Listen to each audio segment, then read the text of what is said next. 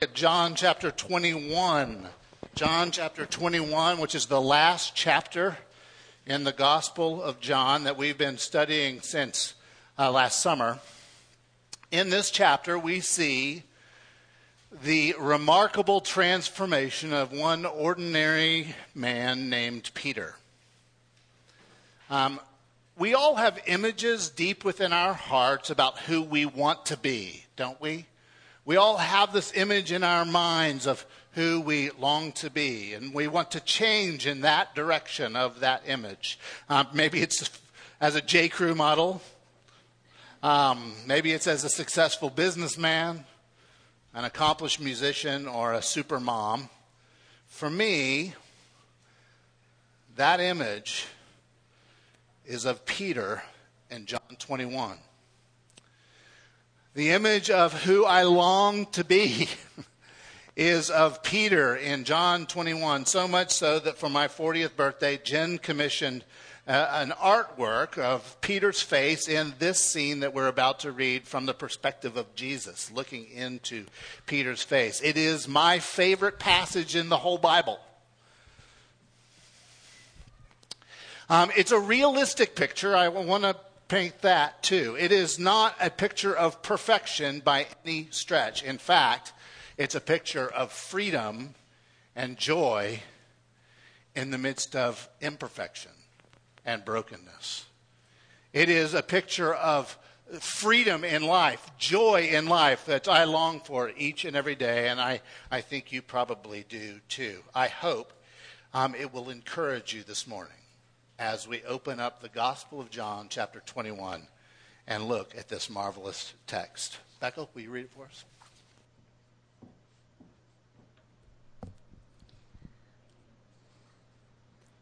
After this, Jesus revealed himself again to the disciples by the Sea of Tiberias, and he revealed himself in this way. Simon Peter, Thomas, called the twin, Nathanael of Cana in Galilee, the sons of Zebedee, and two others of his disciples were together. Simon Peter said to them, "I'm going fishing." They said to him, "We will go with you." They went out and got into the boat, but that night they caught nothing. Just as day was breaking, Jesus stood on the shore, yet the disciples did not know that it was Jesus. Jesus said to them, "Children, do you have any fish?" They answered him, "No." He said to them, the boat, and you will find some. So they cast it, and now they were not able to haul it in because of the quantity of fish. The disciple whom Jesus loved therefore said to Peter, "It is the Lord." When Simon Peter heard that it was the Lord, he put on his outer garment, for he was stripped for work, and threw himself into the sea. The other disciples came in the boat, dragging the net full of fish, for they were not far from the land, but about 100 yards off. When they got out on the land, they saw a charcoal fire in place, with fish laid out on it, and bread.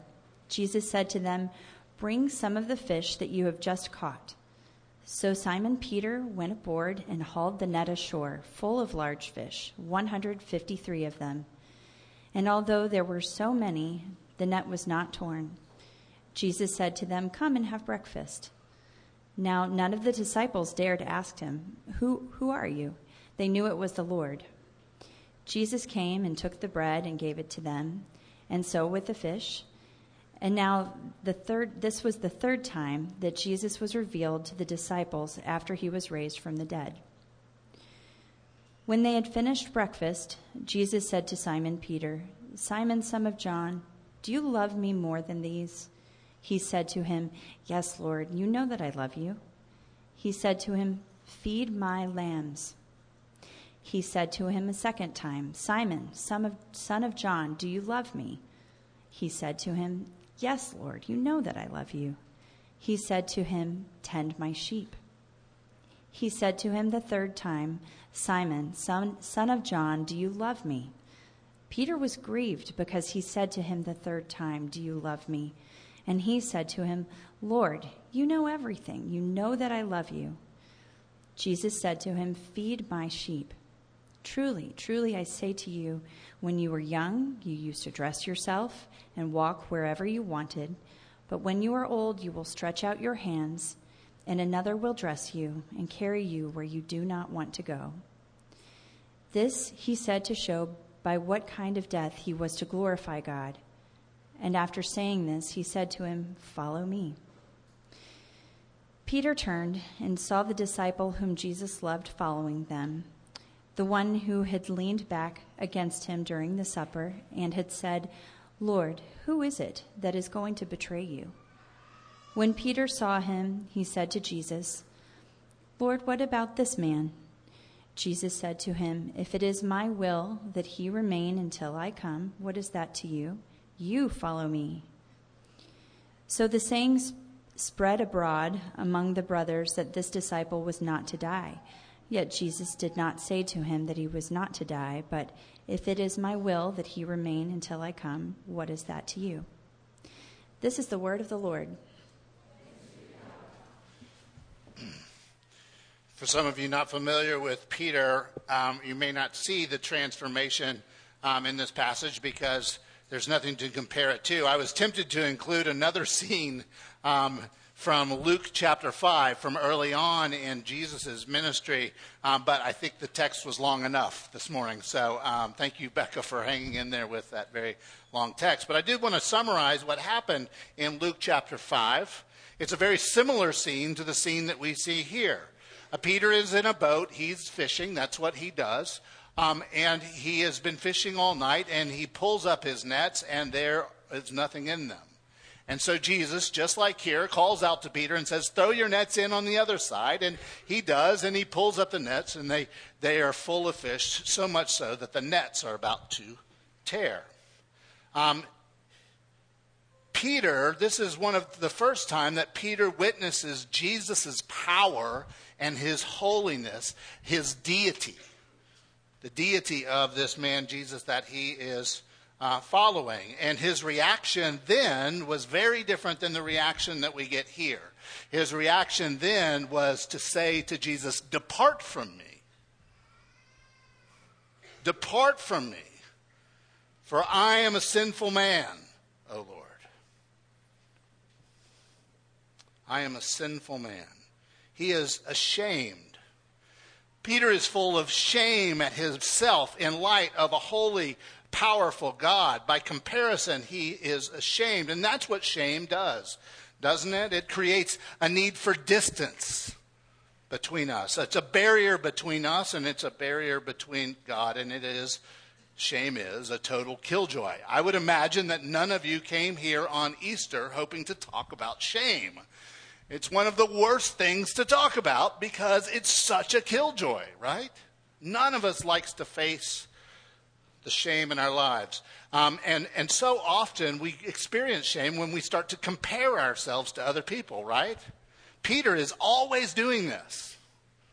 Peter is always comparing himself to the other disciples. He is saying, I'm the greatest disciple. Or he goes to Jesus and says, all these other guys, they're going to leave you, but not me. I'm your man.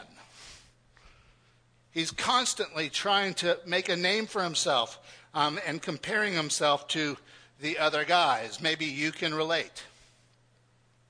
Maybe you spend a lot of your time comparing yourself to the Joneses.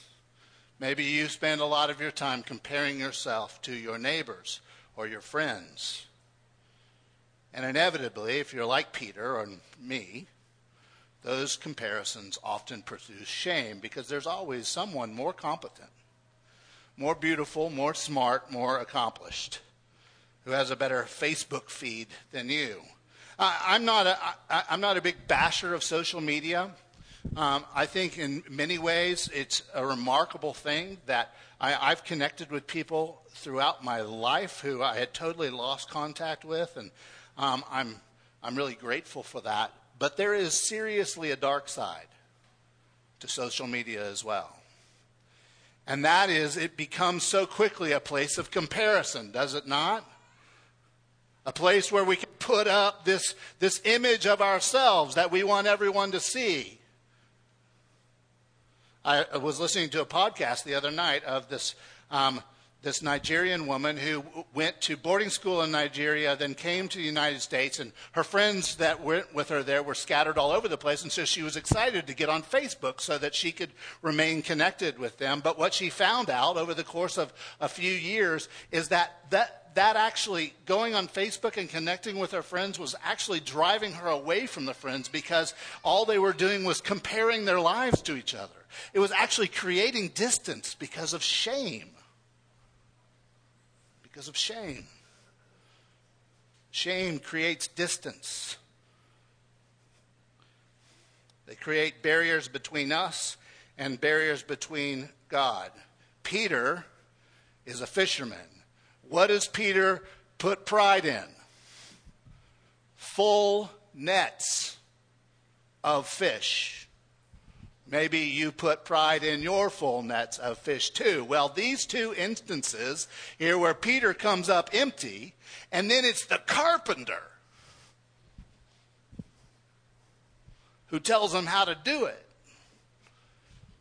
Peter experiences great shame. And in light of who God is and who he knows Jesus to be, in the face of a holy Jesus, he knows that it's more than just his nets that are empty, right? His heart too, his obedience too. His boasts are empty as well. There's lots of shame in Peter. It would reach its height 3 days ago when Peter, the number one disciple, would deny even knowing Jesus 3 different times. If you know that story, as Jesus is being tried, Peter says, "I don't know the man. I don't know the man." And then the last time to a little girl, "I don't know the man." And we're told that Jesus, after the third one, looks at Peter and he sees him. And Peter feels enormous shame over his failures. Shame, depart from me, for I am a sinful man, O Lord. But then here in John 21, we see a very different Peter, don't we? Instead of wanting to get away in shame, what does Peter want to do? He can't get to Jesus fast enough. He can't get connected to Jesus fast enough. Instead of wanting to get away in shame, he is desperate to get near in joy. I love Peter's dash through the water here. Don't you? I just love this scene. I love the fact that he sees Jesus on the beach and he ties his coat around him and does the big plunge right into the sea. He doesn't even wait. The text says they're 100 yards from shore. That's a football field. Peter did not look like an NFL running back, I guarantee you, running through the water. Have you ever run through water? I mean, it's ridiculous. You're paddling. Can't you just picture him gasping for air, smashing his face, getting up again? But he keeps churning and going. He doesn't care. He doesn't care. All he cares about is getting to Jesus on the beach. He's full of joy. He's full of anticipation. He's full of freedom. I love the scene. I so want to be like Peter in this scene, don't you? Don't you want to be like that? Don't you want to not care what other people think? I'm sure the disciples were sitting there saying, "Peter, oh my word, Peter, get back in the boat. We'll paddle over. You're making a fool of yourself." But Peter's like, "I ain't waiting for y'all. That's Jesus." He's so full of freedom and joy and worship. Do you want that?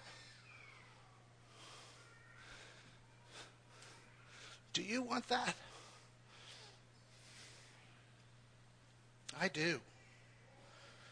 I guarantee you, brothers and sisters, there was one person in that scene who was looking at what was going on with Peter, and he was grinning from ear to ear. You know how that person was? The guy waiting for him on the beach, Jesus. Don't you think? Don't you think Jesus was just like saying, "That is the most beautiful, goofy thing I have ever seen in my life"? He doesn't care. All he cares is about being with me. It's beautiful, Peter. Who cares how ridiculous you look? Peter is beginning to get to know here in the scene the joy of not needing to compare himself with other people. Now, he doesn't do it perfectly. The reason I included that whole passage is the great comfort that comes in that passage later on, right? Because he's supposed to be getting better, like us too. We're supposed to be growing and all that stuff, and yet we always fall back. So much of the time we fall back into our sin. And so Peter at the end, he's like, okay, everything's happening. And Peter's like, so what about John? Is he going to die? Comparing himself once again. I love that. It's such a comfort to me. Not perfectly, but Peter is beginning to get it. Do you want that? What would life look like if you were free? If you were free from comparing yourself to others, free from keeping up with the Joneses, free from the pressure of measuring up. Oh my goodness, free from cultural expectations, free from the expectations of friends, free from all of that pressure from your parents to measure up, measure up, measure up. Wouldn't you love to just be free of that? Jesus in this text tells us how. First, you have to come hungry for him. You have to be fed by him. A few years ago, I listened to an interview of a former interrogator in the prison in Iraq that you may be familiar with, known as Abu Ghraib. He came back from Iraq and wrote a book about it. In the interview, he confessed that he was feeling extreme shame, extreme guilt over the things that he did there. And he said this, ended the interview this way. He said, I considered myself a Christian going into the army, but now I'd say that I'm an atheist. When asked why, this is what he said. He said, I thought I was a moral person. But it turns out I'm just a hypocrite like everybody else. It turns out I have a pretty dark heart. Everyone wanted to pin medals on me when I came back, but I don't deserve any medals. Therefore, I'm not a Christian anymore. That's how Peter felt back in Luke chapter 5. He was ashamed of his empty nets, and he felt that made him unacceptable to Jesus. That's how we feel so much of the time that Christianity works. That's how it works in the rest of life. Like the interrogator here, we think that we need to measure up or else we're hypocrites. And so we're constantly trying to justify ourselves by keeping our nets full, right? Showing off our nets of success or intelligence or beauty, keeping them on display because down deep we believe that God really doesn't accept us without those things.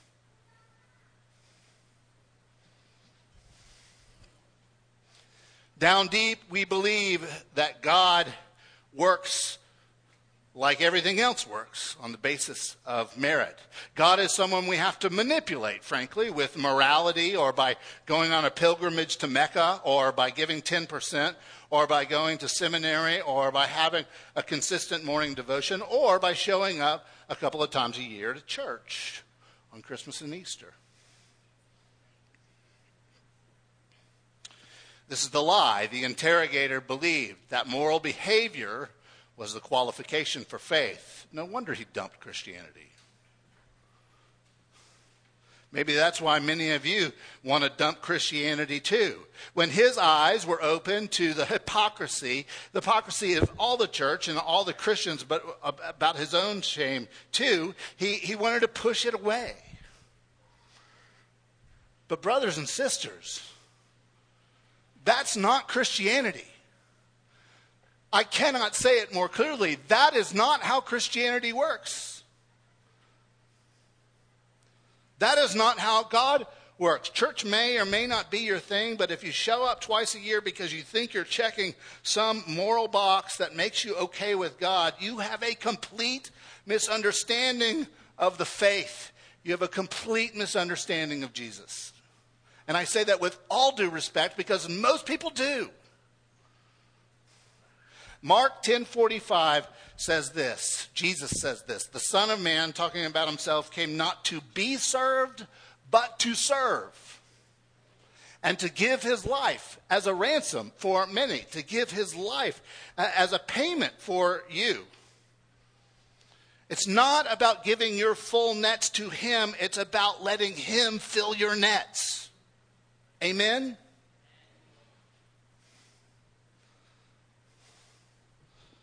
It's about letting him fill your stomachs. It's about letting him feed you on the beach with grace. I visited that beach this last November.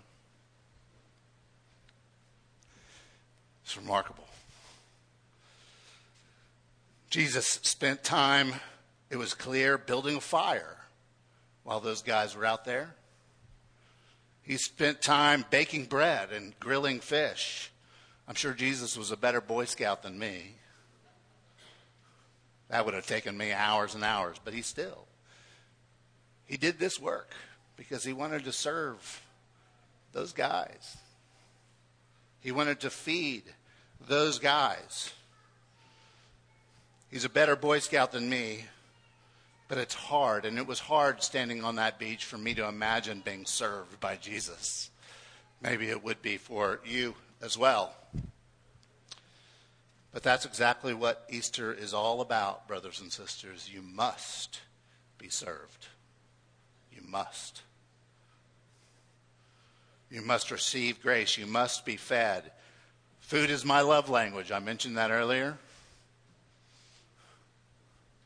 I like to love my family by going grocery shopping and feeding them nice meals. That's a good thing. I love to serve my family in that way. It's a palpable thing that I can do to show my appreciation. But you know what happens to me sometimes? You know what happens to me in that love language? I get it all turned around. I think that that takes away from the stuff that I'm ashamed of. So it's really sometimes a form of me measuring up to them, of me measuring up against the deficits of the things that I do as well. I use it as a way to gain their approval. And that's exactly what we're talking about here. That is not how God works. God requires you to be served. And it's hard sometimes for me to be served. Maybe it is for you. In Luke 5, Peter views Jesus fundamentally as a judge, an evaluator. But central to the transformed Peter in John 21 is his understanding that while Jesus sees his shameful parts, he has come to forgive. He's come to forgive. It's okay. You're forgiven. You're forgiven. It's okay. And so, in that freedom, he runs to Jesus. What must we be fed with? Two things, and then we're done. First of all, freedom from something, and second of all, freedom to something. First of all, he frees us from the shame. Bill Worrell is an artist up the road here in Mason, Texas. Good old boy who does lots of famous artwork right up the road in the hill country here on the Llano River. I saw a segment with him a few years ago on the Texas Country Reporter. Anybody ever watch the Texas Country Reporter? Bob Phillips. Gotta love Bob Phillips right there. Can I get an amen on that? Texas Country, amen. Okay. If you don't know what it is, it's this guy who travels around and all these little campy stories about things. Well, Bob Worrell is one of his features. And, yeah, not Hannah's father, Bob Phillips, another one.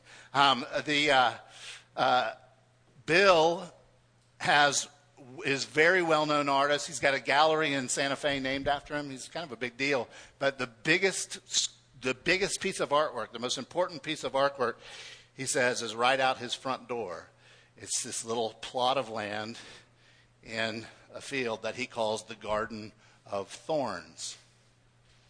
The garden of thorns. In it, there are tombstones that he has placed up for all the thorns in his flesh that he wants to be rid of. There's the tombstone called hate. It's got a birth date and a death date on there. There's a tombstone called blame. There's a tombstone called fear. And the one, though, that Bob picks up on, the biggest one, is the tombstone called shame. He says, wow, Bob, it's a pretty serious thing. And this is what Bill Worrell said. He said, there are a lot of crippled people because of shame. They don't think their lives have much value. But somewhere around 1982, and that was the death date on the tombstone there, I got out of the shame mode. And I received forgiveness. It's not easy to talk about shame.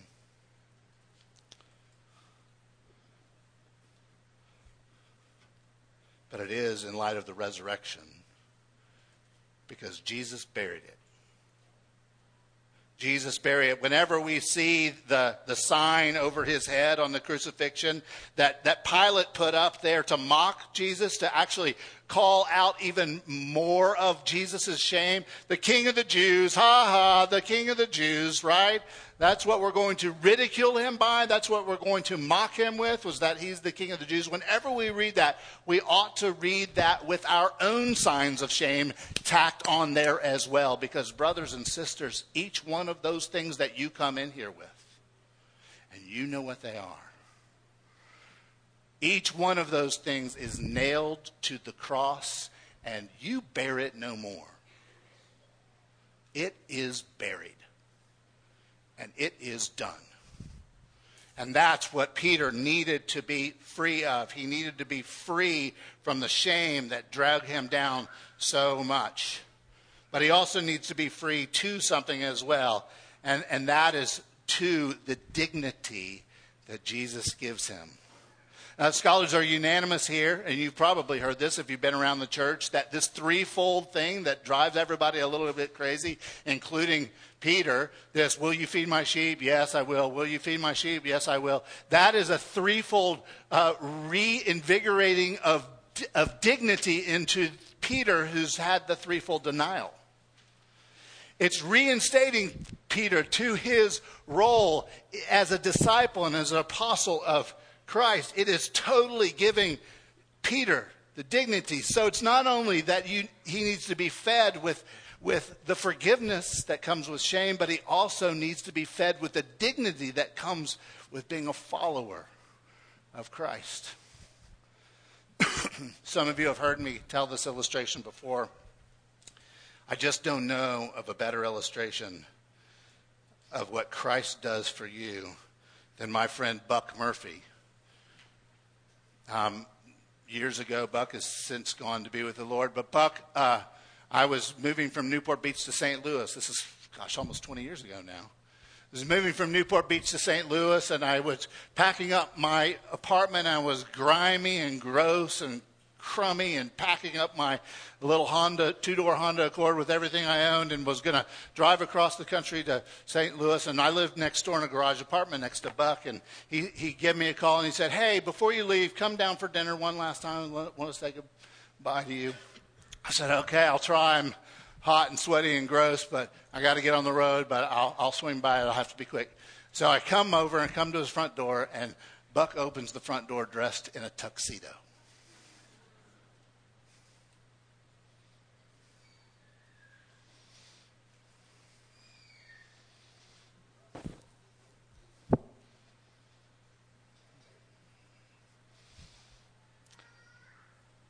I don't think Jesus was wearing a tuxedo. Maybe he was. But that's what he's doing to Peter. He's saying, I honor you. You are fearfully and wonderfully made. In fact, so much so that I'm going to put you in charge. How many of y'all are bosses? Just a show of hands. How many of y'all are bosses and never had to hire anybody? All right, quite a few. Would you hire Peter?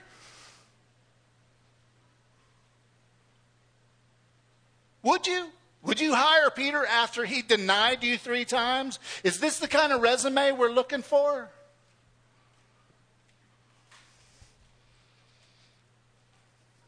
On this rock I shall build my church. Are you kidding me? On this rock? Yes, sir. On this rock. We talk all the time, brothers and sisters, about how we're supposed to have faith in Christ, right? How we're supposed to drum it up, how we're supposed to get it going, how we're supposed to believe and have faith in Christ. But do you understand where that begins? That begins in the incredible faith that he has in you and me. For he puts us into his mission to take the reality that he rose from the grave and spread that far and wide. What dignity you have. What dignity is restored by the God who feeds Peter. This is the key to Peter's transformation. Freedom from shame and freedom to follow and receive the greatest calling the world has ever known. And the result is joy. A mad dash towards Jesus on the beach over and over again. Happy Easter, y'all. That is yours. Christ is risen. He is risen indeed. Let me pray. Father, thank you for this time to gather around your gospel. Feed us, we pray. Help us to break free of the lie that we have to measure up and be something great to you, that we have to do great things for you, and just fill us up and help us to follow. We ask that in the name of Christ, our risen and redeemed Lord. And all God's people said, amen. Let's